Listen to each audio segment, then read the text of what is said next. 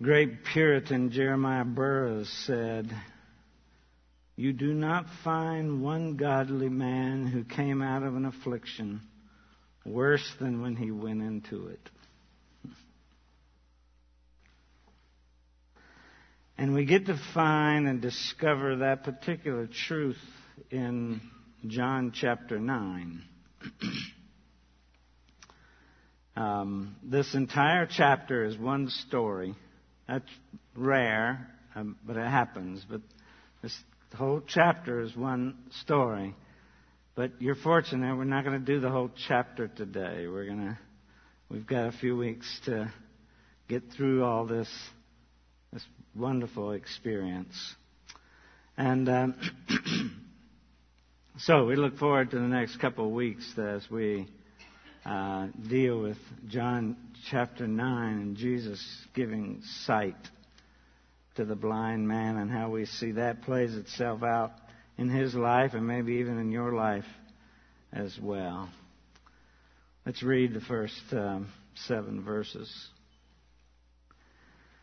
As he passed by, talking about Jesus, he saw a man blind from birth.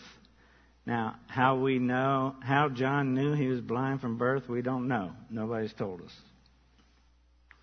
And his disciples asked him, by the way, we hadn't mentioned I'll get to reading in a minute. He hadn't mentioned John hadn't mentioned specifically the disciples of Jesus since chapter 7, verse 3. So, they've been out of the picture. I guess they've been there, but not in our picture. And his disciples asked him, "Rabbi, who sinned, this man or his parents, that he was born blind?" And Jesus answered, "It was not that this man sinned or his parents, but that the works of God might be displayed in him. We must work the works of him who sent me while it is day. Night is coming when no one can work. As long as I am in the world, I am the light of the world." Having said these things, he spat on the ground and made mud with his saliva. Then he anointed the man's eyes with the mud and said to him, "Go, wash in the pool of Siloam," which means sent. So he went and washed and came back seeing. That's the Word of God.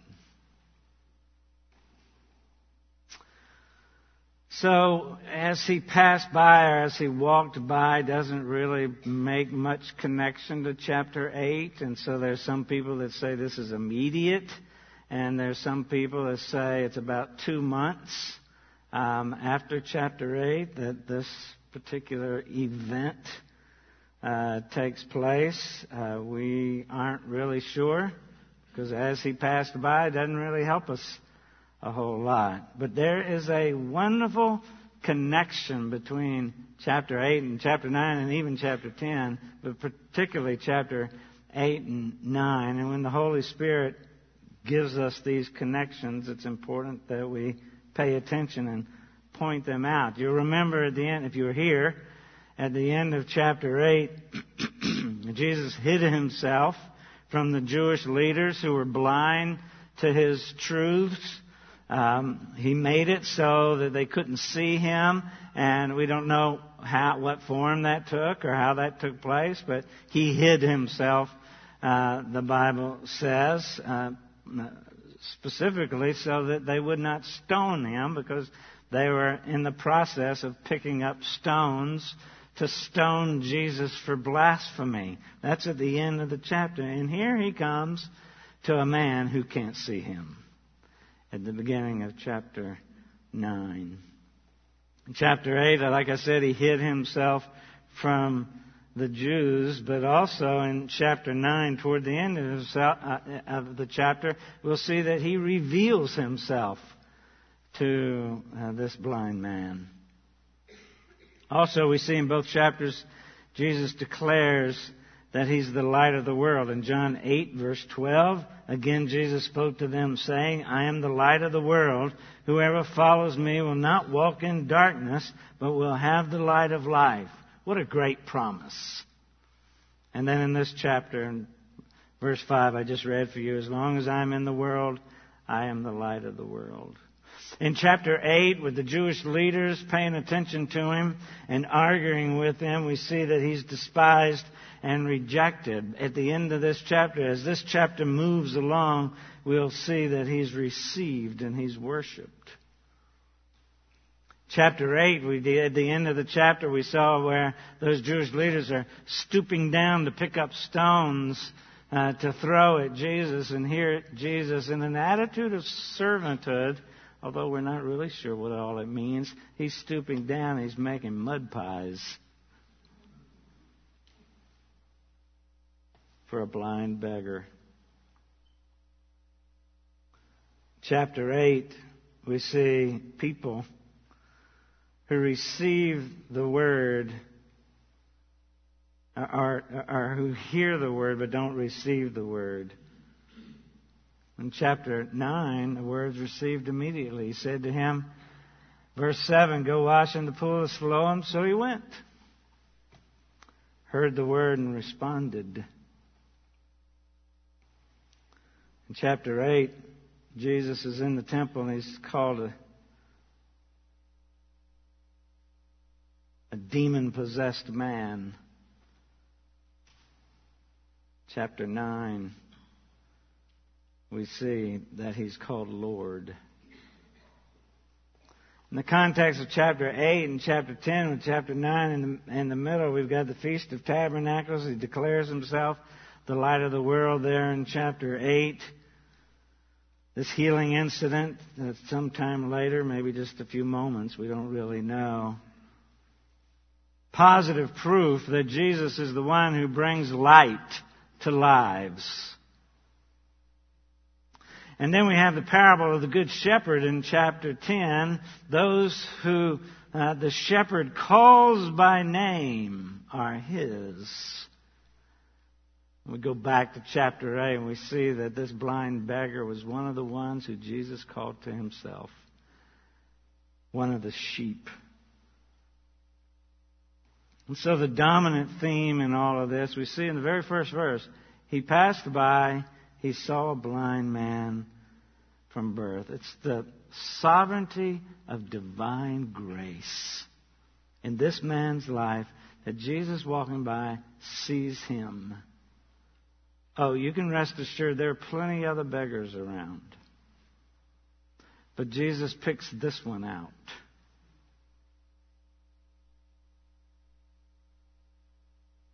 And gives him favor, mercy, grace. He saw a certain man. The man didn't see Jesus. The man didn't cry out for mercy. He had no capacity to see Jesus because he'd been blind from birth. And so Jesus sees him and chooses him.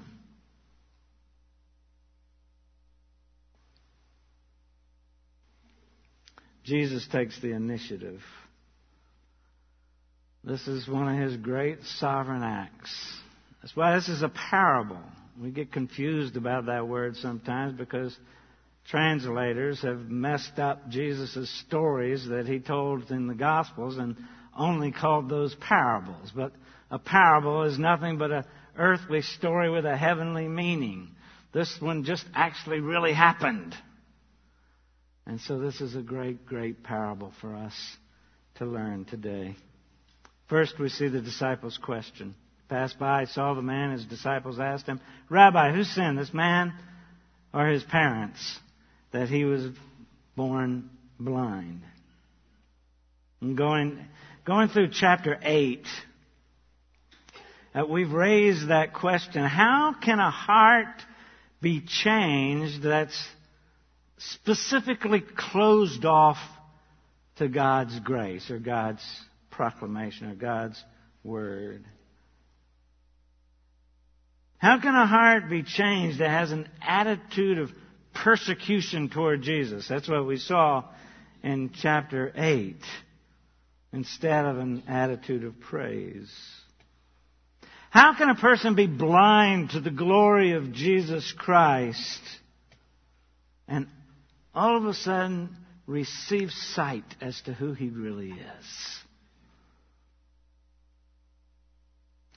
The only answer to that question is Jesus must bring about that conversion in somebody's life. Jesus is the only one who can bring light into a darkened soul. And in this chapter 9, we have a glorious picture of that beautiful truth in the life of this man.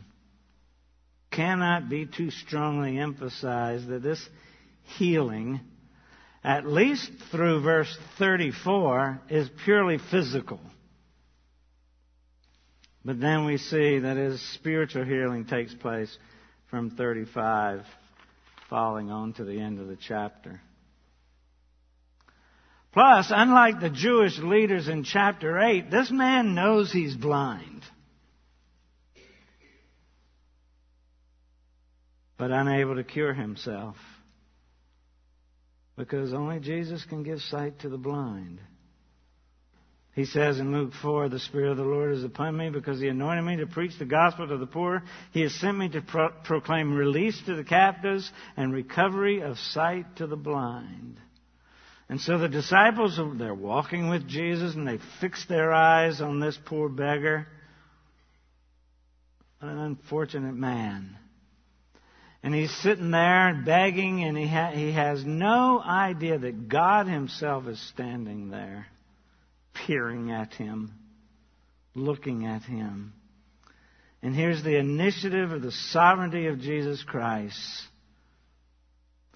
The individual mercy of Jesus Christ. We see fully in verse 35. And the mystery of the timing of Jesus in this particular man's life. One man among so many, and there's this mystery that at this particular time, on this particular day, Jesus chooses him to give sight. But why? I use that word particularly.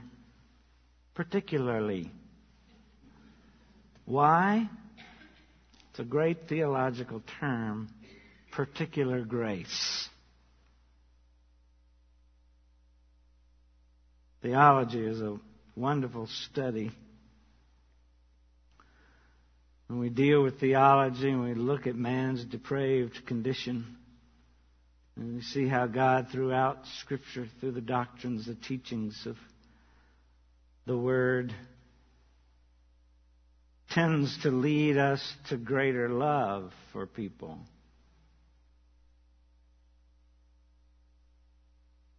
I say that facetiously because it's not always true. It's not true in the case of Jesus' disciples here. They were judging this man. They had no love or care for him. No compassion for him. Hey, we got a theological question, Jesus. Who sinned that this man was born blind? They didn't care about him. That's true for some of you, sometimes for me too. We debate theology. We try to debate the finer points of theology, and we talk about it, and we use our theology, our doctrines to judge other people, but it does not show love through our lives. It just shows judgment. That's the tragedy of the disciples here. They show no human concern, no genuine concern for this man.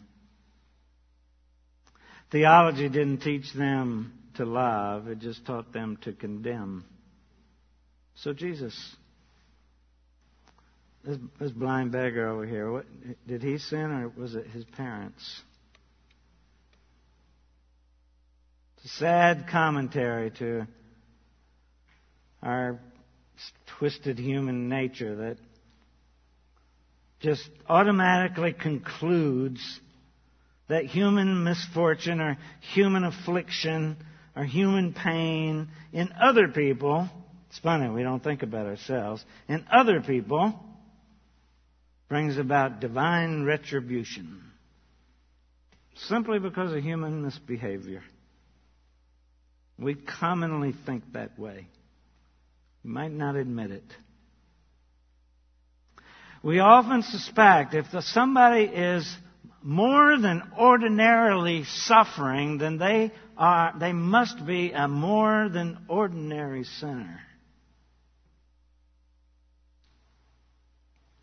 These disciples believe that, the disciples of Jesus Christ, to the extent that they wondered, who's the most remarkable sinner in this man's life? Okay, he was blind from birth, which means if he's the one who sinned, he had to sin before he was born, or it was just his parents. He's a man condemned by men. And he's probably sitting there listening to that. Listening to the disciples of Jesus. Fortunately, at this point, he doesn't know who they are. Condemn him. You're blind from birth because somebody sinned. How depressing must that be? Because you know what? He probably had the same theology. And he's been asking that question his entire life. What did I do to cause this? What did I do to make this happen? What did my parents do? Their question to Jesus shows judgment, not care and compassion. That's a lesson for us. Particularly those of us that like to talk about doctrine and theology. Either this man's a congenital sinner, thanks to his parents, or is a practicing sinner by choice. Now, interesting enough, he is both. But that's not why he's blind. Where do they get this idea? Where does theology come from? Well, it may have come from the second commandment. Exodus chapter 20, verse 5. You shall not bow down to them or serve them, for I, the Lord your God, am a jealous God, visiting the iniquity of the fathers on the children to the third and fourth generation of those who hate me. Quite possibly, that doctrine grew out of that particular teaching. It could be that it came from their knowledge of the book of Job. Job's friends, remember them? Friends? Have you had friends like that before? Their self-righteous advice, Job 4, 7 through 9. Remember, who that was innocent ever perished? Or where were the upright cut off? As I have seen, those who plow iniquity and sow trouble reap the same. By the breath of God they perish.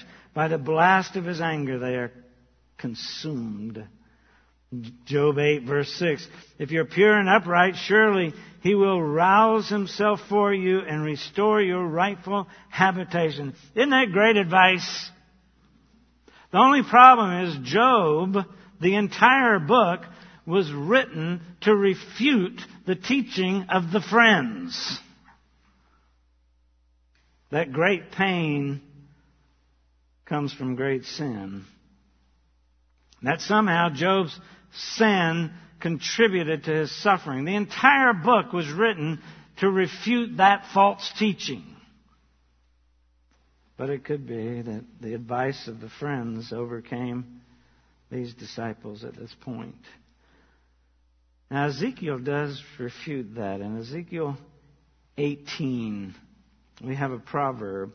The word of the Lord came to me.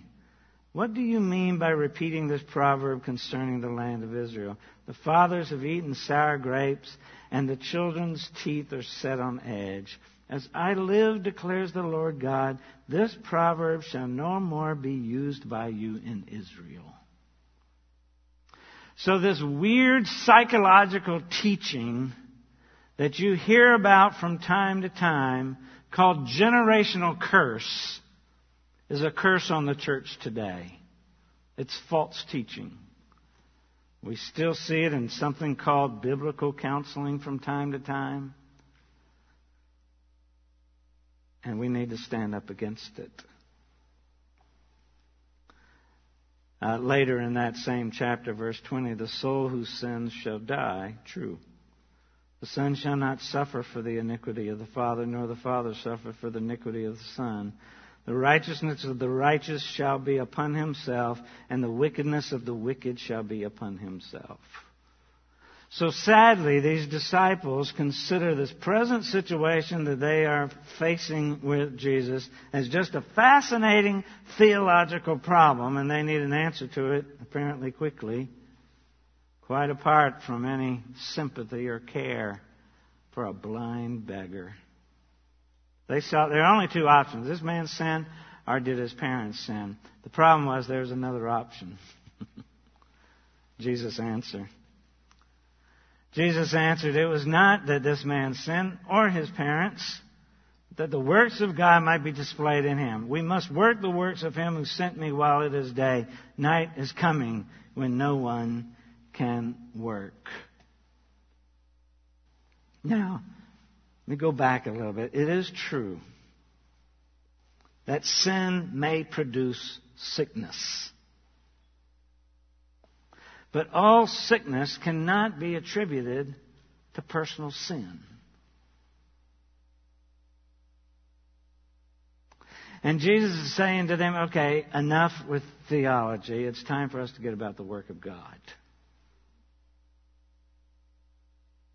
The answer pretty much destroys their theology. Anyway, nobody's sin caused this man to be blind. But blindness,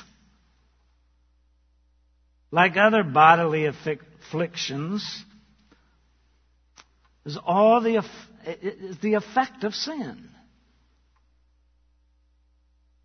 By Adam all die, so also in Christ shall all be made alive.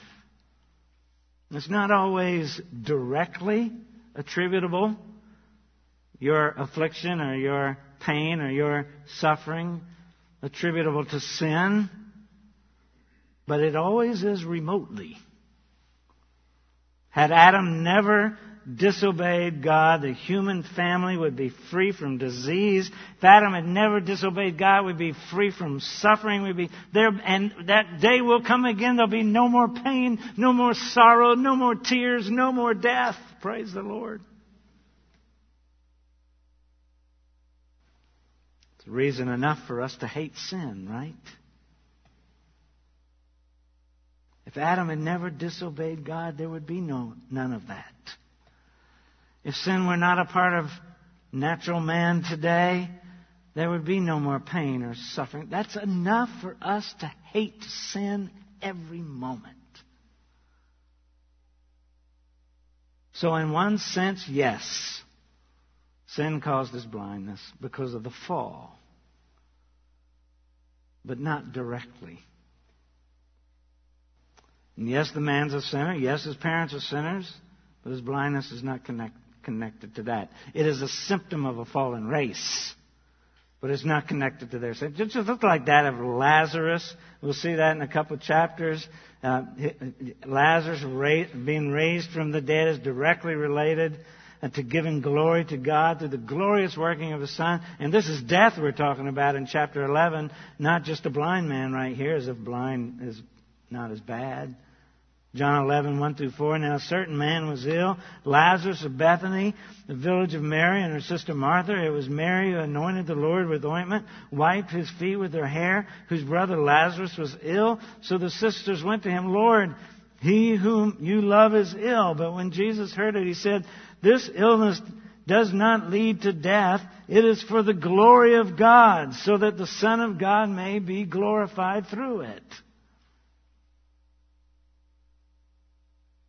Same thing.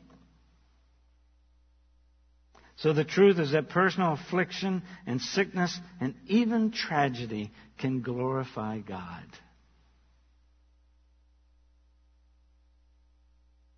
We need to be reminded, too, that there's something, and I can't imagine an affliction worse than blindness. There may be others, but I can't for me.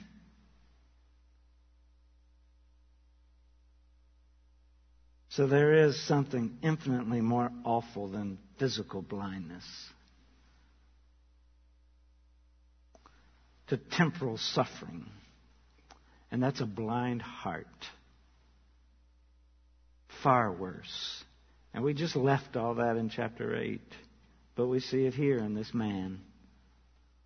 In the divine plan of things, this poor man at this time has been selected in grace to give a marvelous testimony to the works of God's wonderful glory. And Jesus said, we must work the works of Him who sent me. While it's day, night is coming. The seasons come and go. The seasons produce times of periods of limitation and opportunity for us.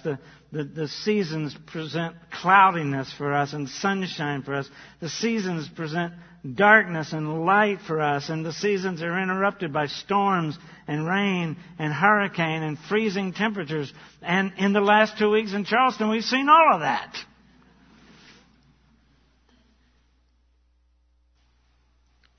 Warmth and cool breezes. The same is true in human history, according to God's plan. Even today, friends, there are dark clouds on the horizon for God's people. Jesus is referring to two different things here. He's referring to night is coming. Why? Because in 4 or 5 months, I'm going to be hanging on a cross. And after my ascension, you're on your own. I'm not going to leave you helpless. I'm going to leave my Holy Spirit. But bottom line is, it's going to get dark in the next few months for you disciples. Darkness is on the way. We've got to do His work now. And we're going to see through the rest of this chapter those works. But it's true, too, that message is for us. Certainly, your eschatology might inform you differently, but dark clouds are coming for God's people. We've got to do God's work while it is day. What are those works? Well, for the one who, he says, for the one who sent me. See that? Work the works of Him who sent me. Jesus came into the world sent by God on God's mission. From God. Came from God's very presence. That's the point of contention he had with the Jewish leaders in the last chapter. Declaration of His own divinity. He's the one who sent me. I've got to do His works. And we've got to do them now. Now, if you have the King James, it says I. The real better translation, the correct translation is we. We must work the works of Him who sent me. And those works are, that's the work of seeking man. It informs our evangelism. God seeks man. Jesus took the initiative with this particular man. He's reaching out to this particular man. It was not the man who reached out to Jesus and said, have mercy on me. Jesus reached out to him. In fact, this man was blind. He didn't even know help was available. Those of you who are blind in your sin, till God opens your heart to His truth, you don't know it's available. If Jesus had not reached out to this man, he would have remained blind and in darkness forever. The same is true for those of you who believe here today. If Jesus had never reached out to you, you would remain blind and in darkness forever.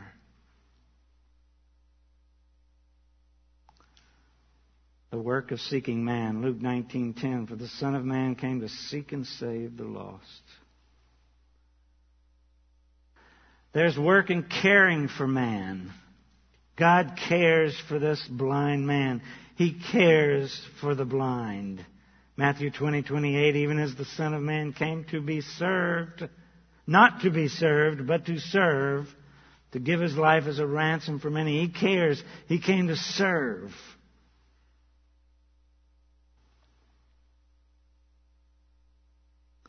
1 Peter 5:7, casting all your anxieties on Him because what? He cares for you. There's the work of love and compassion that they must do. God loves and has compassion for anyone in blindness and darkness. How does He know He's God? He can't relate to me. He doesn't know what I'm going through. He doesn't know this affliction. He doesn't know this pain. He doesn't know this suffering. He doesn't know the tears I shed. Hebrews 4:15 and 16. For we do not have a high priest who is unable to sympathize with our weaknesses, but one who in every respect has been tempted as we are, yet without sin. Let us then with confidence draw near to the throne of grace, that we may receive mercy and find grace to help in time of need. And then there's that work of delivering from darkness and giving sight. Paul talks about that in Colossians 1. He has delivered us from the domain of darkness, transferred us to the kingdom of His beloved Son. And that mission is urgent. That mission was urgent from them. They only had a couple months left to do what Jesus was sent to earth to do. And there's an urgency for us too. He says we must work the work while it's day. It's urgent. Night's coming when we won't be able to work.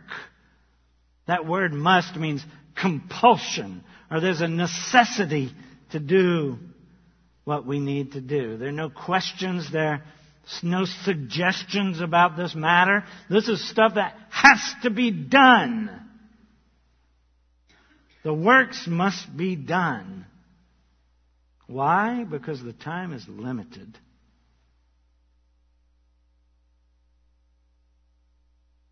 Christ and His disciples and His followers and you and me, we don't have forever to do the work.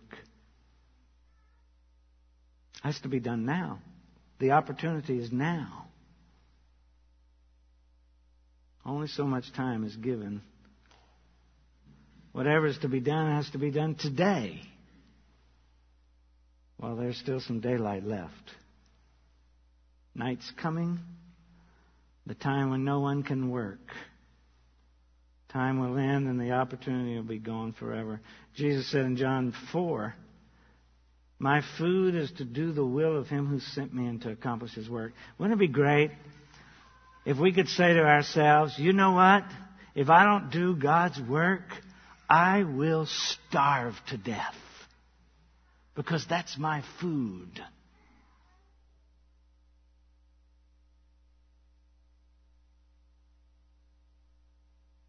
Starvation's not a very pleasant affliction either. And so He displays the light. As long as I am in the world, that's what He's. I'm going to be gone soon. In fact, I'm going to be gone in a few months. I'm the light of the world. Paul tells us in 2 Corinthians 4, verse 6, for God who said, let light shine out of darkness, has shone in our hearts to give the light of the knowledge of the glory of God in the face of Jesus Christ. And Jesus is about ready to display that very graphically in the life of this man. We'll see that in the next couple of weeks. Jesus coming, there was a dark time. You know, we had that intertestamental period. There's a dark time for God's people. And the clouds sort of break with the incarnation of Jesus Christ. Those clouds are going to roll back in. So it's important we grasp the opportunity while we can. Take that opportunity to learn and serve and believe and identify with Jesus Christ and His work while the light of truth is still in front of us and we can still see it. Tomorrow you may be in the hospital. Tomorrow you might not even be here. Night is coming when nobody can work. Take advantage of the light. Take advantage of the truth. Now! The great hymn writer Horatius Bonar said, I heard the voice of Jesus say, I am this dark world's light. Look unto me, thy morn shall rise, and all thy days be bright. I looked at Jesus, and I found in him my star, my sun, and in that light of life I'll walk till traveling days are done.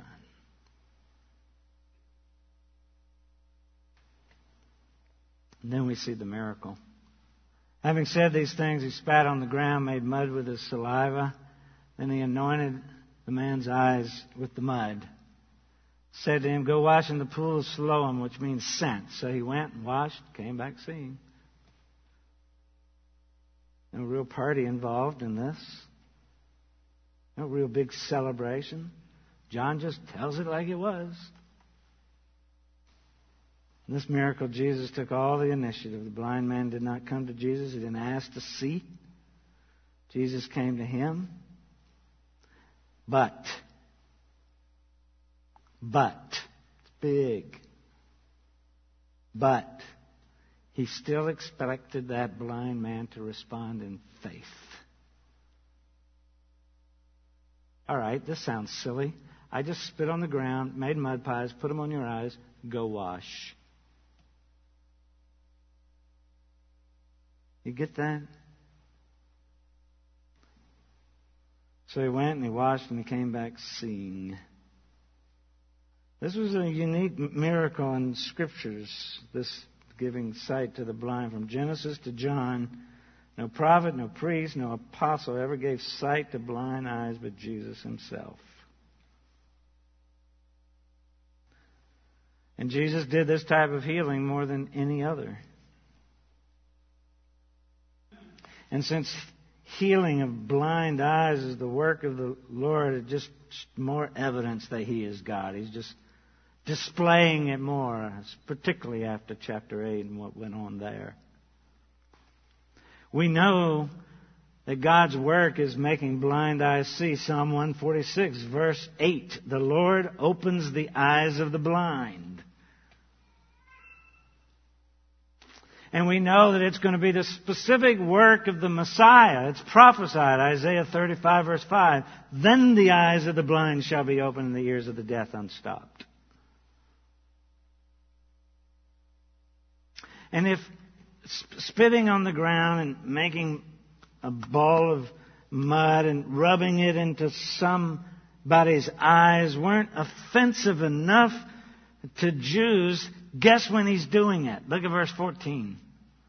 Now, it was the Sabbath day. Oh, my. Making clay on the Sabbath broke the rabbinic regulations. There were actually a specific regulation for this. Making clay, as if you're making bricks or whatever you're making.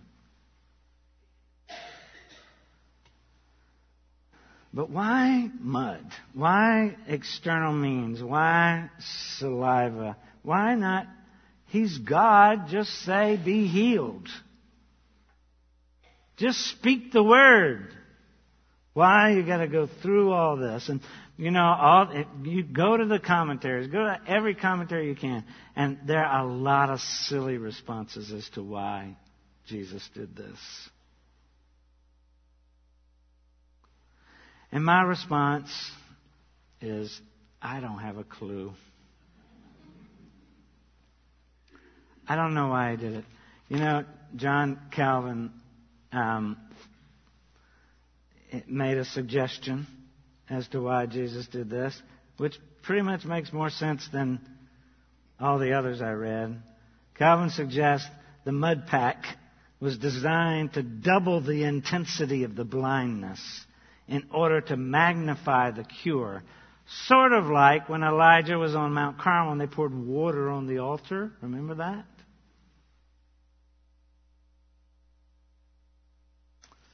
Still, some people think there's some faith-inducing symbolism here.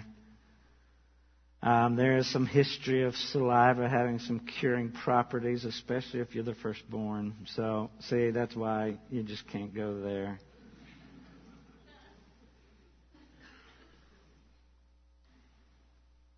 But if nothing else, it was to communicate unmistakably to this man the necessity of obedience.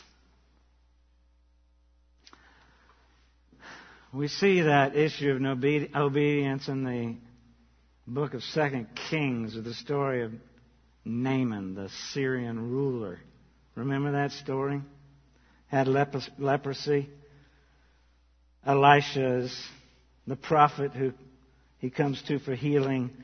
2 Kings 5, verse 10, Elisha sent a messenger to him saying, "Go and wash in the Jordan 7 times."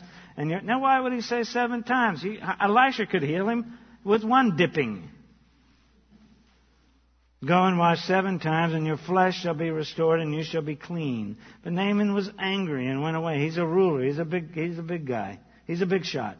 And went away saying, "Behold, I thought that he would surely come out to me and stand and call upon the name of the Lord his God, wave his hand over the place and cure the leper.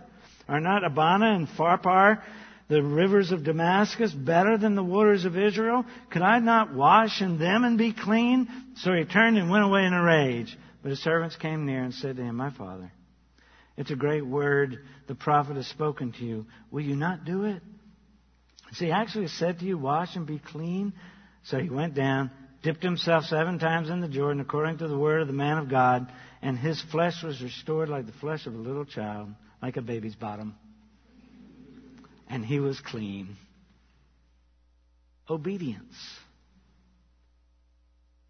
Obedience to the word of God.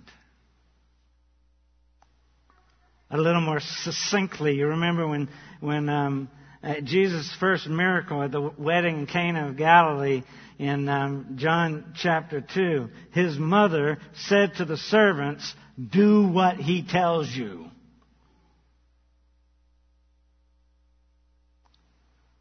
And to those people watching on, there had to be people watching on, their neighbors, we'll see them next week. Their neighbors and their other people had to be watching on. He had to get some help to go to the pool.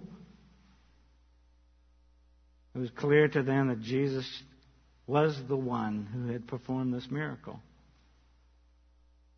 They watched him put the mud on his eyes. They watched him go. They watched him wash it off. It's clear to them who Jesus was. All this man is aware of is the touch of Jesus' hand and hearing his voice with a command. And probably he's not even aware now that Jesus has left. Not even there. He asked for help. He's always had to ask for help. People lead him to the pool of Siloam. John tells us that means sent, which is interesting because Jesus just sent that man there.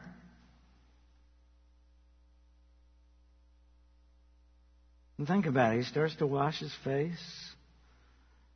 And he's skeptical. I'll tell you why he's skeptical. Because do you know how many quack doctors has come his way over the years? And he's tried every kind of remedy. And then this silly thing of mud and saliva gets put on his eyes. Hey, but I'm blind. Guess I'll give it a shot. Then it happens. He can see for the first time in his life.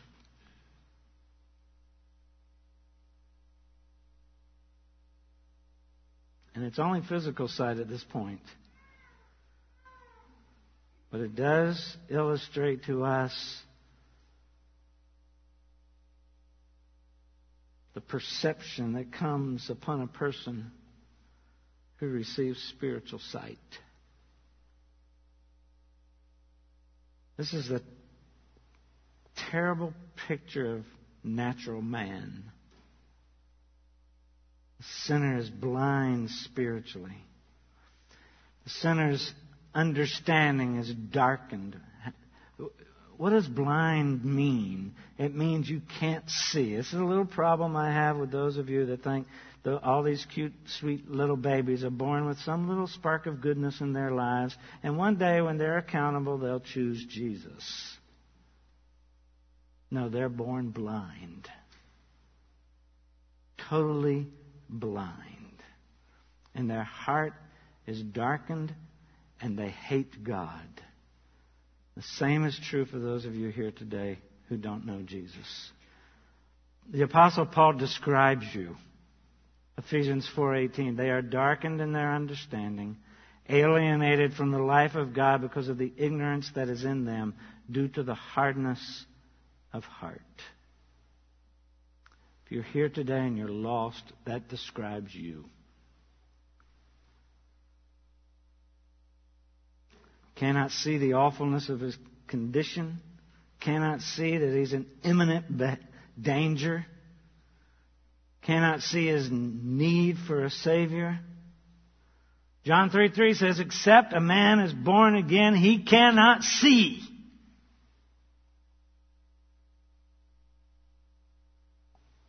So, if you can't see, he just needs more light, right? No. That's not true. More light will not help a blind man see. He needs the capacity to be able to see given to him. A.W. Pink says, it is not a matter of mending his glasses, Reformation, or of correcting his vision, education and culture, or of eye ointment, religion. None of these reach or can reach the root of the trouble. The natural man is born blind spiritually. Isaiah 48 says, we're rebels since birth.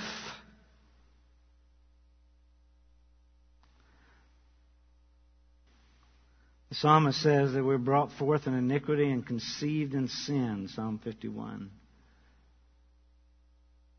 A man needs a Savior from the very first time he draws his very first breath.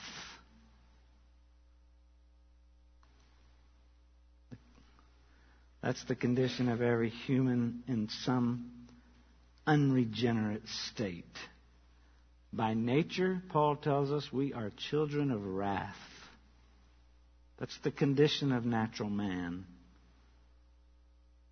And there is no hope until Jesus stops by, chooses you, and gives you sight.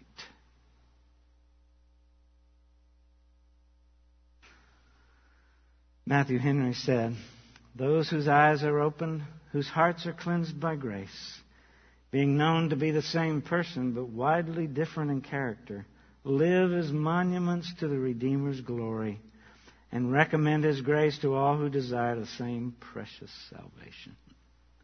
Isn't that wonderful? And that salvation is provided by one who died on the cross in our place. And we remember that today, even today, as we come to the table. Let's pray.